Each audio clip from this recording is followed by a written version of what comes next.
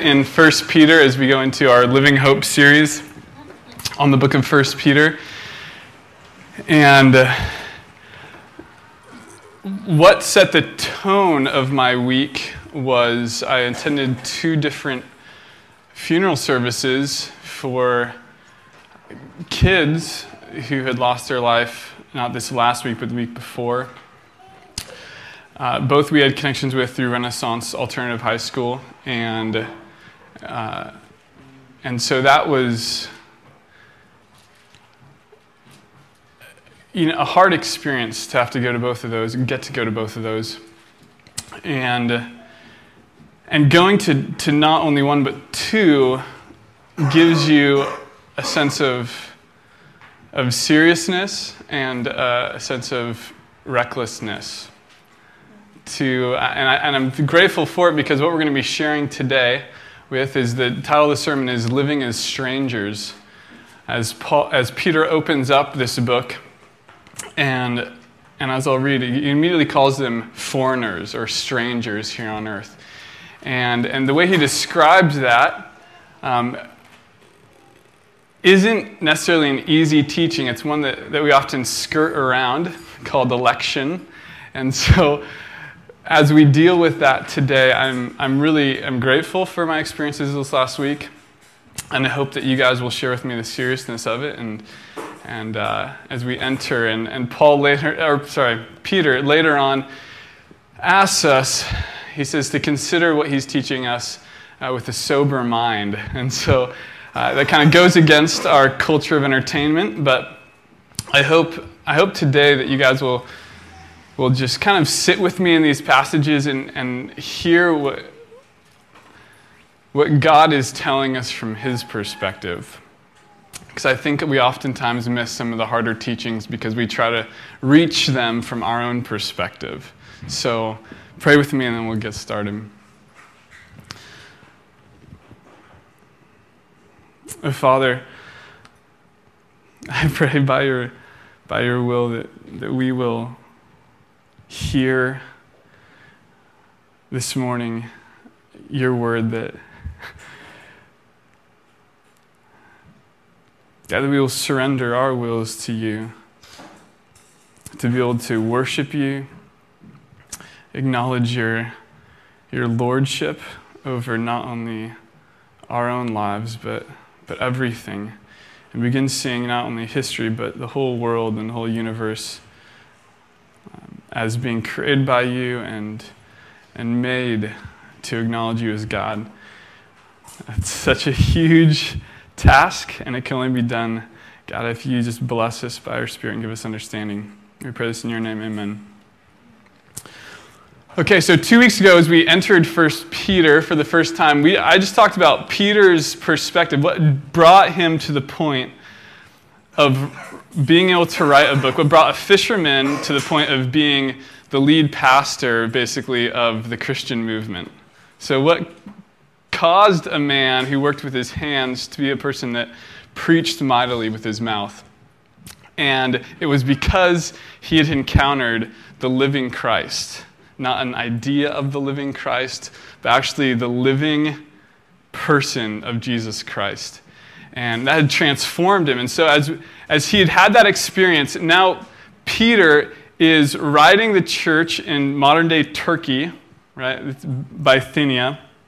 And this is what he enters into the letter by saying. He says, this letter, if you're in 1 Peter, is from Peter, an apostle of Jesus Christ. I'm writing to God's chosen people who are living as foreigners in the province of Pontus, Galatia, Cappadocia, Asia, and Bithynia. God the Father knew you and chose you long ago, and his Spirit has made you holy. As a result, you have obeyed him and have been cleansed by the blood of Jesus Christ. May God give you more and more grace and peace. So he's writing them a letter to encourage them. He hasn't met them before. But the reason why he's writing them is because just as much as he realizes, and they think he's writing from Rome, they're not really sure, but just as much as he realizes that wherever he is on this earth, that he is a foreigner because he's met the man Jesus, and Jesus told him, okay, I'm going to prepare a place for you. Right? And so ever since Peter heard that, he's like, this is great, but there's more. Okay, and so he has this passion not only to tell people, but I think that passion's coming from this desire to be again with the living Jesus as he's kind of waiting. And so he knows that a church has been planted, and somewhere else it's like if Zach and Nate were to write home, right? And they're like, I encourage you guys as foreigners it's not because they're necessarily strangers in that area, but it's because they have so attached themselves to the living person of Jesus Christ that until they reunite with him someday, they feel they have a longing. They have almost a lostness about them. It's not because the food they eat or the clothes they wear are different from those around them, but in their heart, they know that they just want to be with him again. And so that's why Peter's writing them. I think this is expressed well in Hebrews 11. I'll give you kind of a taste of this. As Abraham in the Old Testament was called out of his home, and he left his home, and this is what it says. Wherever he was, it says he looked forward to a city with eternal foundations, a city designed and built by God. Right? He knew that even if he planted somewhere, that he was still a foreigner there because he was looking forward to a city whose, with NIV says, architect and builder was God himself. Okay, so this is when it gets difficult. I know it's kind of difficult already because we're dealing with a lot of things that aren't necessarily visible immediately to us. But the difficulty for us is this, that Peter is talking to a select group of people. So he's not just writing to everyone, he's writing to a select group of people whose citizenship is in heaven. And while many of us here claim that our citizenship also is in heaven, it remains a huge struggle for us because all our actions, all our thoughts, all our desire, all our pursuits are invested as if our citizenship is of the earth. And so while we want to love what Peter loves, I don't think we necessarily get it immediately. And I was thinking about this, actually, it's funny you guys mentioned homeschool co-op, because immediately what I thought about was when I was homeschooled till I was in 9th grade, went to school, and there was this really interesting interaction where I went to school, and so much of it was foreign to me. I mean, I was the same age as the kids. I, for the most part, looked like the kids. I didn't have a bowl cut at that time in my life. And yet so much was different. Honestly, to this day, I have a really hard time doing locker combinations. I was just never taught growing up. And so it was like really, a lot of those things, it just was really humbling to me because I had to go and figure it all out. And constantly asking like some stranger to undo my locker. And then you go to the lunchroom, and this is interesting. I've shared this story with you guys a few times, maybe different individuals. So I went, and the cafeteria is still kind of an intimidating place. I go into schools every week now, and it still is a little intimidating. But I went in, and I had my Bob's Red Meal lunch sack.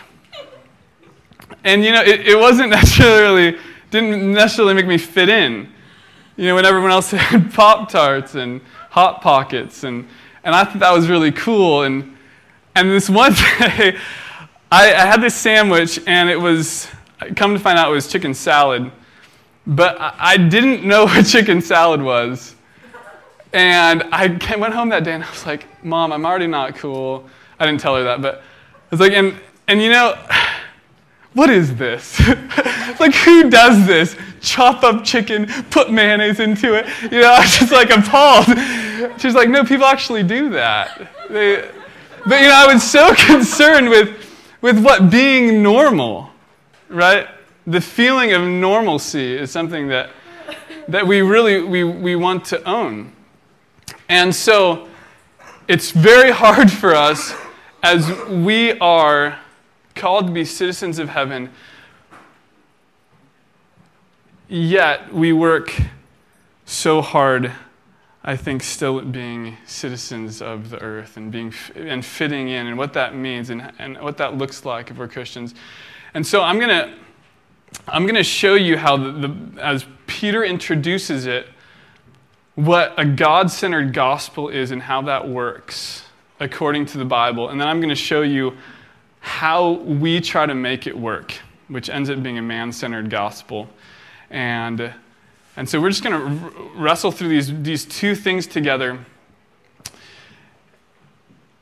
And I hope it gives you a much bigger understanding of who God is, and a much greater appreciation and ability to worship him and say, yes, I want to be a citizen of heaven. Because, it's foolish looking back for me to think that I wanted so much to be a part of what else was going on in the cafeteria at school, right? I'd come from a loving family. I'd been raised so well with affection in the home, and yet when I went to school, it was silly. And looking back, I'm like, it was silly for me to want what they had. It was silly for me to want Hot Pockets, right? I should have wanted to have homemade food. But it's the same thing as we look now. So much of us, we want what the world has to offer, right? We still are there. We're still at the point of saying, I want that. And so what will transform our appreciation so we say, yes, God, I want to worship you more than anything that the world has to offer. Does that make sense as we begin? Okay. So God-centered gospel is this. That God, this is reading from verse 2, God the Father knew you and chose you long ago, and his Spirit made you holy. As a result, you have obeyed him and have been cleansed by the blood of Jesus Christ. That is a God-centered gospel, and it's very hard for us to understand because of this. Because the God-centered gospel begins that the Father knew you and chose you. And a man-centered gospel begins like this, that God has made an offer of salvation, and whenever I'm ready, I can accept it. Right? Some of you guys might be like, I don't see a big difference. But there's a huge difference. The beginning with God knowing and God choosing, and God offering, and us whenever we're ready choosing. Okay, what the Father knowing, what Peter's describing here, what the Father knowing and the Father choosing, this is called, in Christian teaching, it's called election. And actually, if you read the King James Version, it says, God foreknew and elected you. Okay? So if this was not a biblical teaching, I wouldn't teach it. Okay? Election isn't something that I would want to come up with from my own bent towards man-centered gospel. Does that make sense? So if I was to write the story of salvation, how it works, I would write a man-centered gospel that says, well, thanks for the offer. I'm kind of, I haven't decided yet. Just, give me time. And then whenever I'm ready, I'll choose. Okay, that is the gospel that I would come up with. Instead, we have this idea of election, which means that God selects and he chooses. And we're going to look at 3 verses here. There's plenty more, but Romans 8:29 through 30. You guys can turn there if you'd like.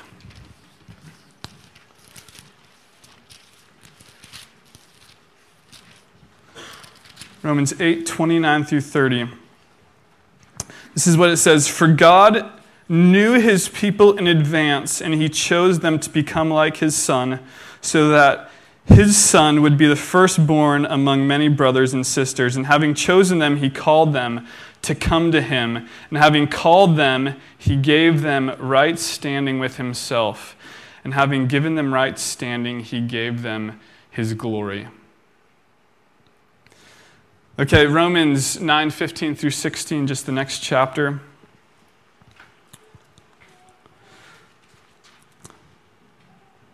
Actually, let's start in 14 and we'll go to 16. It says, "Are we saying then that God was unfair? Of course not, for God said to Moses, 'I will show mercy to anyone I choose, and I will show compassion to anyone I choose.' So it is God who decides to show mercy. We can neither choose it nor work for it." Okay, turn with me to Ephesians 1, 4 through 5.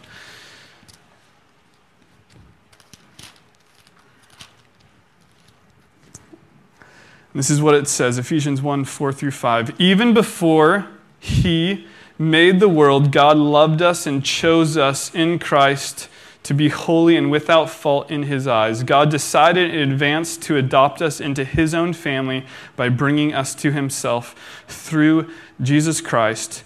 This is what he wanted to do, and it gave him great pleasure." So the idea of election brings God great pleasure. So election is this, that God chose a people out of all people who were fully and thoroughly corrupt, to worship him as God.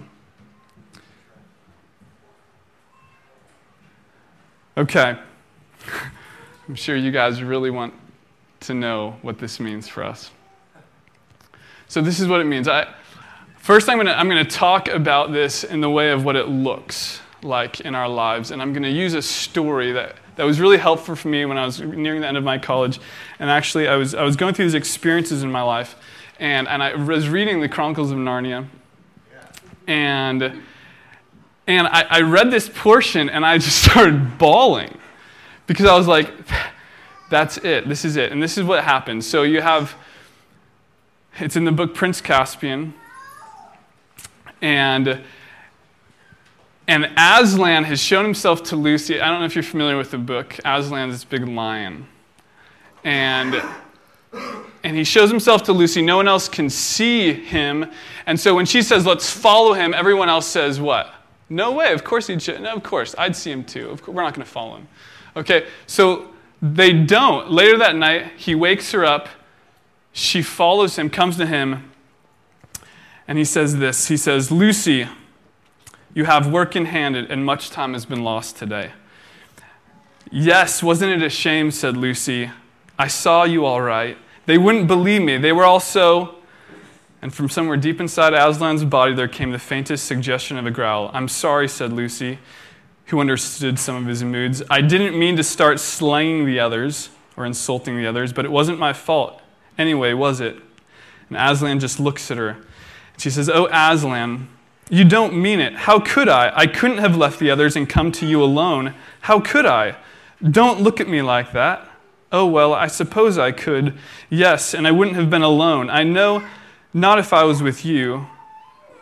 But what would have been the good?" Aslan said nothing. "You mean," said Lucy rather faintly, "that it would have turned out all right somehow? But how? Please, Aslan, am I not to know?"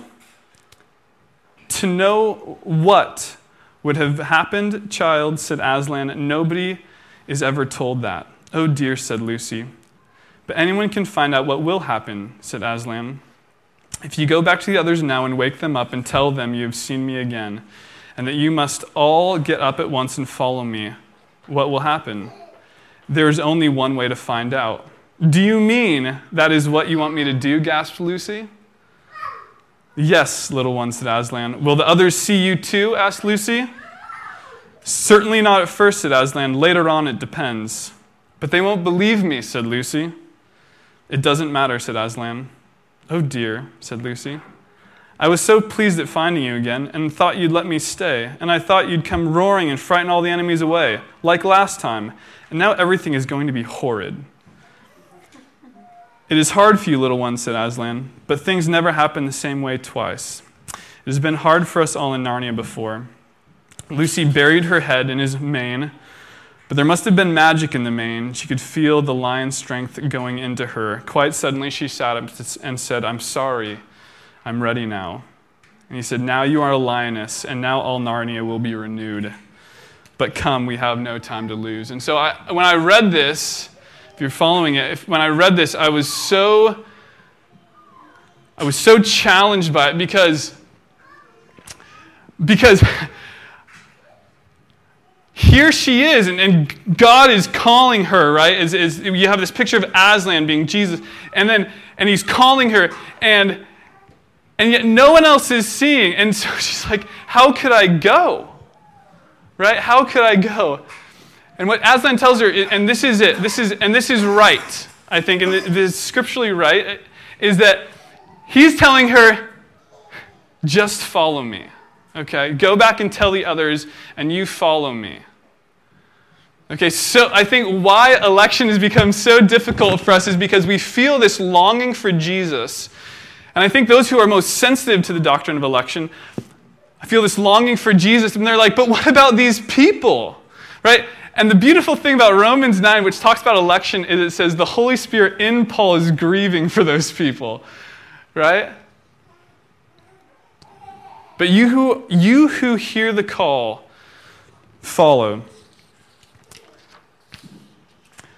The reason why the doctrine of election is so hard for us is because we develop a man-centered gospel from what we can perceive or what we can achieve or what we can understand, right? So we're not seeing the way things are working from God's perspective. We're seeing the way things could work from our perspective. So in the man-centered gospel, God offers and we're ready to receive because of this. Because God has a desire that all should be saved. And we say amen, that's scriptural. But then we have a desire, and our desire, because we know it and we feel it so strongly, then trumps God's desire. Right? So we're like, well, God, I know what you want from me, but I desire so much that you will just not do anything until I make that step. God, you'll just bend to, and so what happens? And so who has the power in the relationship? In the man-centered gospel, we have the power in the relationship. We're playing red light, green light with God. Have you guys ever played that game? And we're like, red light, and everyone stops, and green light, everyone runs. And we pretend like that's how God does it. They were like, green light, and God's like, woo! We're like, red light, stop! Like, I'm going to do my own thing for a little while, and then like green light, and God can like do some more, and that is the man-centered gospel. And so we feel like we're playing with God's emotion, and really our emotions are getting played with. And God isn't God. God's just this suitor that we're like, every once in a while we're going on dates with him, but then, when we don't feel like it, we don't.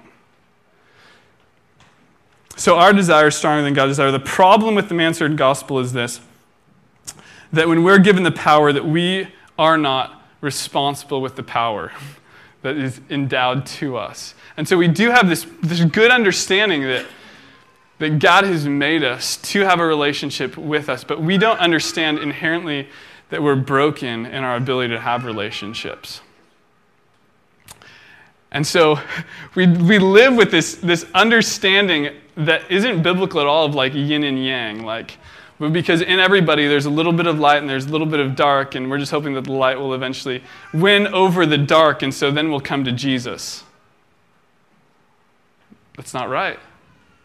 Right? It's not that like there's a little spark in you that you're just like waiting to overcome the dark, and so then you'll make the decision to love Jesus. Right? What are you waiting for?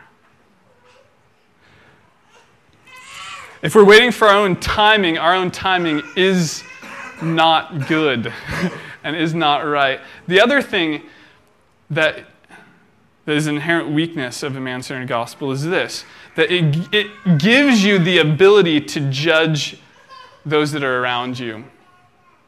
It gives you the ability to judge others that are around you because of this. Because the person who's doing well is doing well. Why? Well, because they're just better than you. And the person that's not doing well is doing worse. Why? Because they're just worse than you.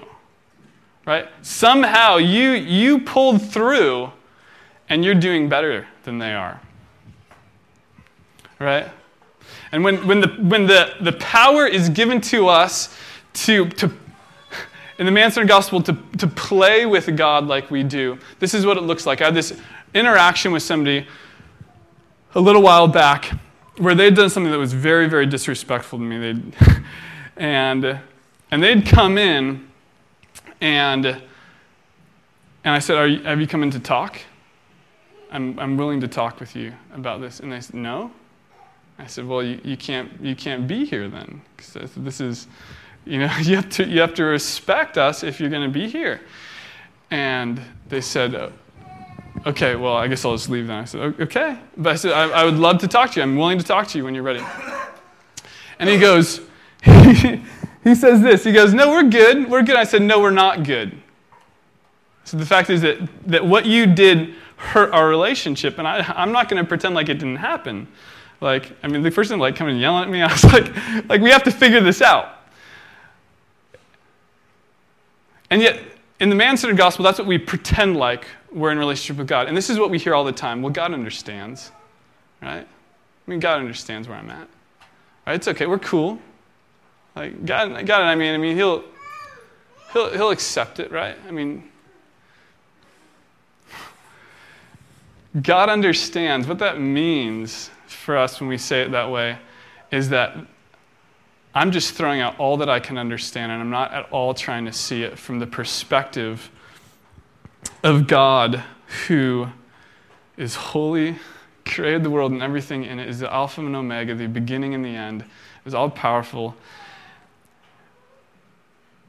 and is asking people to worship him.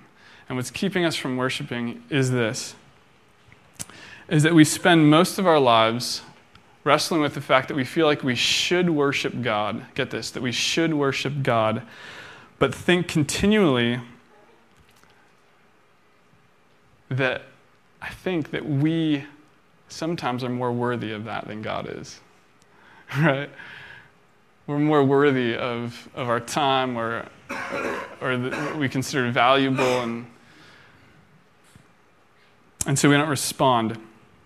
And so I've laid this whole crazy framework to say this, to say that we're desperately needy of a God who will know us and choose us, right? That people don't get into heaven because it's just like the guys who volunteer, who wants to go to heaven? Well, me. And that is a hard teaching, right? But those that are chosen are those that says that are given the gift. Right? And this is, we're going to be working through this, right, as we get along these next steps. But we have to understand this, I think, because we have to understand that God is worthy of so much more than we give him, right? So much more than we negotiate with him oftentimes. All right, salvation isn't about negotiation between God and men, God and women, right? It's not about this dance that we play with him with eventually I think we play with him so much because we pretend like he's just this infinitely holding out his hand and you can just do whatever you want. And that isn't at all what's presented in the Bible. And that's why people wrestle so much with this God who's looking and saying, no, worship me. You'll have no other gods before me. Right? A God who would say that. Because we are so content with playing negotiation with him. And it doesn't work like that. So how this works is, as you see, in this God-centered view, every single part of the Trinity having a role, right? And where our view, it's just God's doing this. I don't know, God's doing it somehow. Where in his, it's the Father knows, the Father chooses, and it says, and then the Spirit makes holy. So it's the second step, the Spirit's making holy. What does that mean? It means that the Spirit is opening the hearts of people, penetrating the hearts of people to to have a desire for him, right? And so this is as we present the gospel, and we do, to all men saying, for all you who hear and you see God and you're like, God, I've just treated you so wrong for such a long time. And I want to say this, and I'm okay with this Sunday being like a lot of hard things, because I went to these memorial services and the whole time it was like worshiping these people, right? Like they had done nothing wrong. And if I die tonight, I want you guys to know I've done a lot of things that are wrong. Okay? I don't want you guys to like have a memorial service on Saturday and be like, he was just an angel. Like, I don't remember him ever saying anything bad. I could say something bad right now just so you know. I won't. But right, I want you guys to know that it is by grace I have been saved. And that's it. Right? I mean, I know probably a lot of you guys think I'm like inherently righteous, but I'm not.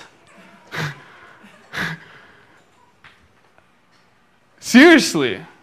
But here are these people and these kids that I know haven't lived upstanding lives their whole lives, right? And people are like, every time they entered, I just felt God. And it was like, what are we doing? Is this helpful? And it's not helpful, okay? And because that's this man-centered gospel where we're like holding on so much to what I can do. And the Bible is constantly telling us, you can't do that, right? No man on his own strength can approach God. And that's what the Bible is telling us. And we have to get in this place where we are humbled to the point of crying out and being like, God, I am not worthy. And I think election is so helpful in bringing us to that point. Man, if your heart is all broken by the fact that you cannot, on your own strength, get into a relationship with God, praise God, okay? And plead the name of Jesus Christ. Okay, because what is happening if you are so moved to say, man, I know that I'm not worthy. That is this work of the Holy Spirit, where he is opening the heart, right? As the Spirit is making you holy, setting you apart so you can actually worship him and stop worshiping yourself, right? Or worshiping your peers or whatever's around you. It means you're marked and set apart. I thought about this in relationship. If you've ever, pick up basketball and everyone gets chosen. Have you ever seen it where the teams are chosen and it's such a big deal, like you want to get picked first. And it goes through, and then they're like, okay, Daniel, come. And so I'm like, you didn't choose me, I chose you. It's like, no, that's not the way it works. Right? But somehow we get this mixed up with God. So as it says, the Holy Spirit is setting people apart. This will incite us to worship me, God. Thank you. I am not worthy, and I know that.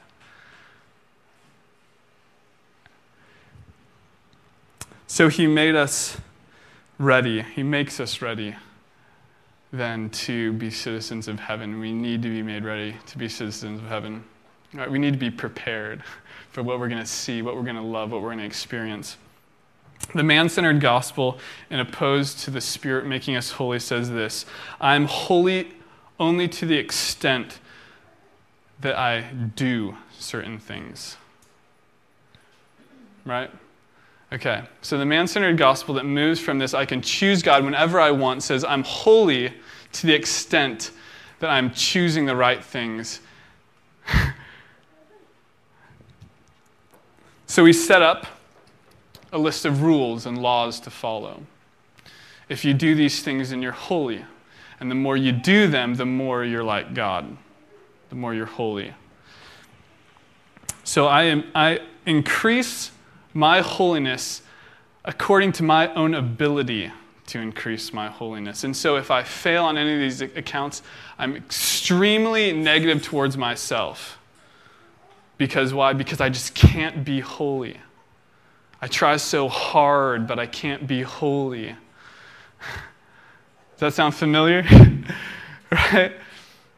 Praise God that that's not the gospel, right? That the more I do, the better I do it, the more I'm holy. That isn't what makes you a citizen of heaven. The citizens of heaven aren't just because you've made stronger rules than everyone else, or better rules, or more severe rules, and you've been able to keep them better.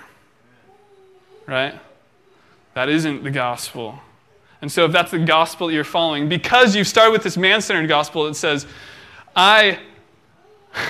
God's just waiting for me, and eventually I'll choose, but that choosing was according to my own strength, and then the rules that I'm following are according to my own strength too. And so gradually in my Christian walk, I'm getting more and more and more exhausted. I'm getting exhausted. Why? Because I just can't be holy.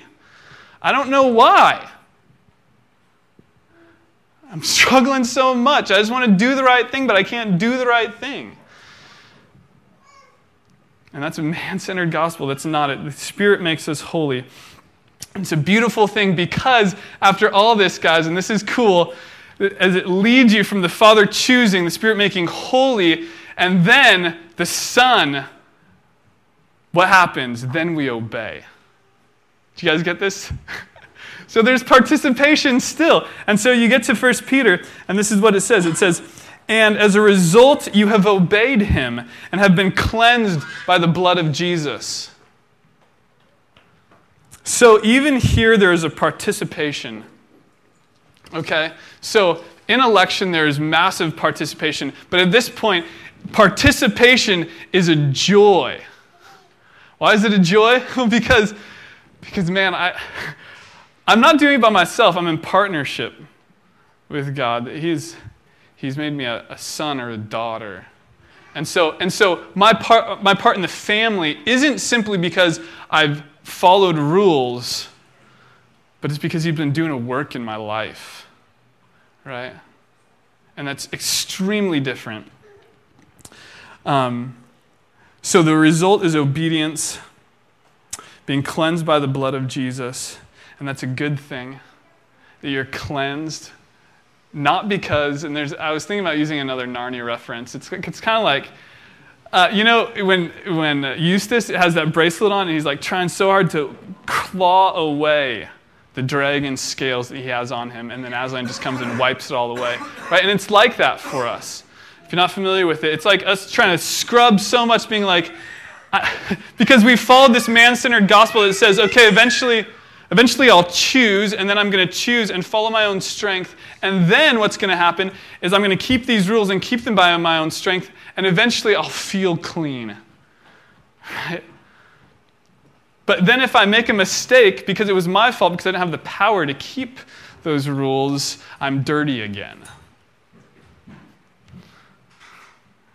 Man, and that devastates us if we follow that gospel.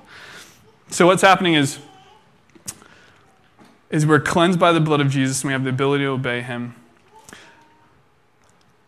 The man-centered gospel says this: you are a Christian to the extent that you can, by your own faith, hold on to the rules and follow them. Which gives us tremendous inconsistency. In Christ, it says in Hebrews 6, it says that we have an anchor for our souls. And so I want us to understand this as we wrap up here, that this is the hope of a Christian. Those that have heard the call, and the call is general. It says, the call is come. Jesus says in Matthew 11, he says, come to me, all you who are thirsty and heavy laden, and I'll give you rest. And that call is a call that everyone hears, that we want everyone to hear. If you are thirsty, come. Jesus is calling, come. So I want you to think, if you're a believer, to think, and this I think this can help clarify it some for us. If you're a believer, think about what brought you to the point of being able to say, God, I want to worship you. And not that made it easier necessarily to live in a world and be a citizen of heaven. because there's still so much of those decisions that need to be made. Right? Think of your, what we call a testimony. Right? I've never heard someone's testimony that didn't sound a whole lot like election, right? Everyone's testimony sounds something like this. They're like, honestly, I was just like doing my own thing, and then I was like, convicted. You know, and there's so many different ways that looks. You know, people that were like, I was walking, and then all of a sudden, I knew I needed Jesus. Some people are like, well, I'd heard it my whole life, and I'd rebelled against it, and all of a sudden, I realized I just couldn't do it anymore. Like, I couldn't do it by myself, right? And so what would you attribute that to? Would you attribute that to, I don't know, that you just were brighter than the next guy? No, it's not just because you're brighter than the next guy or next girl. But because the bridegroom is calling a bride, right? Because Jesus is calling a people to be holy and set apart for himself, that will worship him in spirit and in truth, and be a people that go into all the world, right? Proclaiming the good news. So my encouragement to you guys as we go from here is this. As we go through, and I hope you understand each of the steps, but then at the end, the obedience is so important. There's a quote that I read this morning, and this helped me tremendously. It says, God speaks to, this is Eric Liddell, who is a man who lived so faithfully. Movie Chariots of Fire, part of it's about him. He was a runner, ended up winning the gold medal, going to China, dying in a concentration camp there as a missionary. And this is what he writes in a little devotional. He says, God speaks to people through moral law. And I agree that is one of the ways he speaks to us. If we break these laws and excuse ourselves from doing so, the presence and guidance of God lose their reality in our lives. The freedom and radiance of the Christian life depart. And you guys might wonder, like, why are we concluding here? And this is why. Because I think so much of us who are citizens of heaven, I think we struggle because there's so much lure still to the world. And this helped me because sometimes my taste for heaven gets so dull. And I'll say this, especially the times when I sin and I sin on purpose, right? Knowing, okay, I shouldn't do something, but I do it anyway. And I do that. And I'm completely honest with you that days after that, my sense of heaven is so dull, right? that I miss, in some ways, the nearness of it. And so I hope that we together can understand that as we look forward to heaven, that those decisions are still needing to be made because some of us, our sense is so dull, our taste for eternity is so dull, that we live almost only in the here and now. And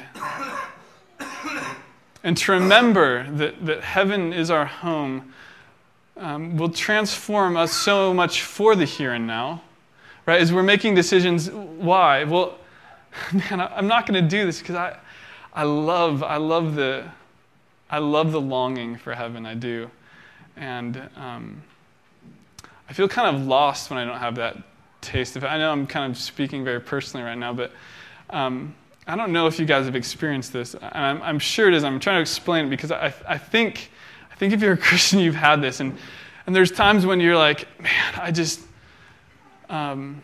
I miss longing for heaven.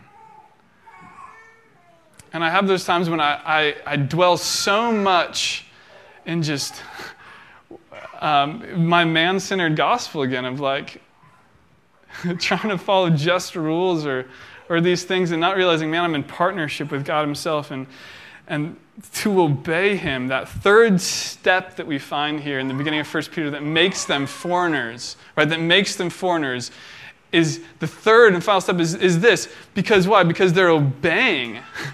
Why? Because they've been cleansed by the blood of Jesus. And when I'm not obeying, I feel so dirty, honestly.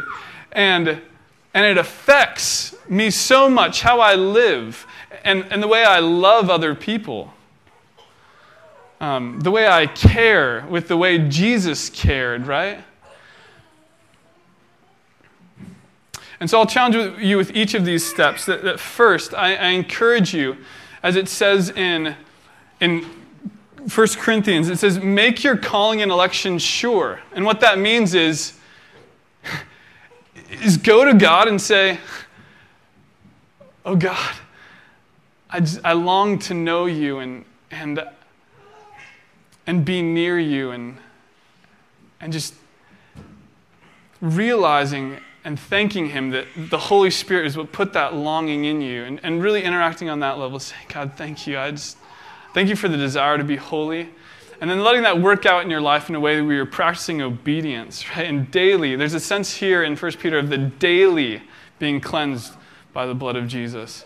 Right? That daily, whatever's going on, you're saying, God, I want to be cleansed by you. And so I can act so differently in my life than the way I would act if I was just following my own man-centered leanings. So you guys can say, like the song, I've decided to follow Jesus, no turning back. And I know that will transform us as a church. It'll allow us to be so much more invested even in the community if we're people that are being transformed because we know that this isn't our final home. So pray with me and then we can sing together. Hey, Father, God, I pray that this will give us the sense together that you are a God who, as it says in the Bible, can do whatever you please with the powers of heaven and the peoples of earth, and no one can hold back your hand.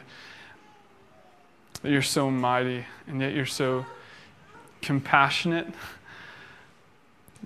God, and as a people, we can begin worshiping you, not as a God who's just merely waiting to do what we please, but a God who does what he pleases, and that we can respond in worship and obedience.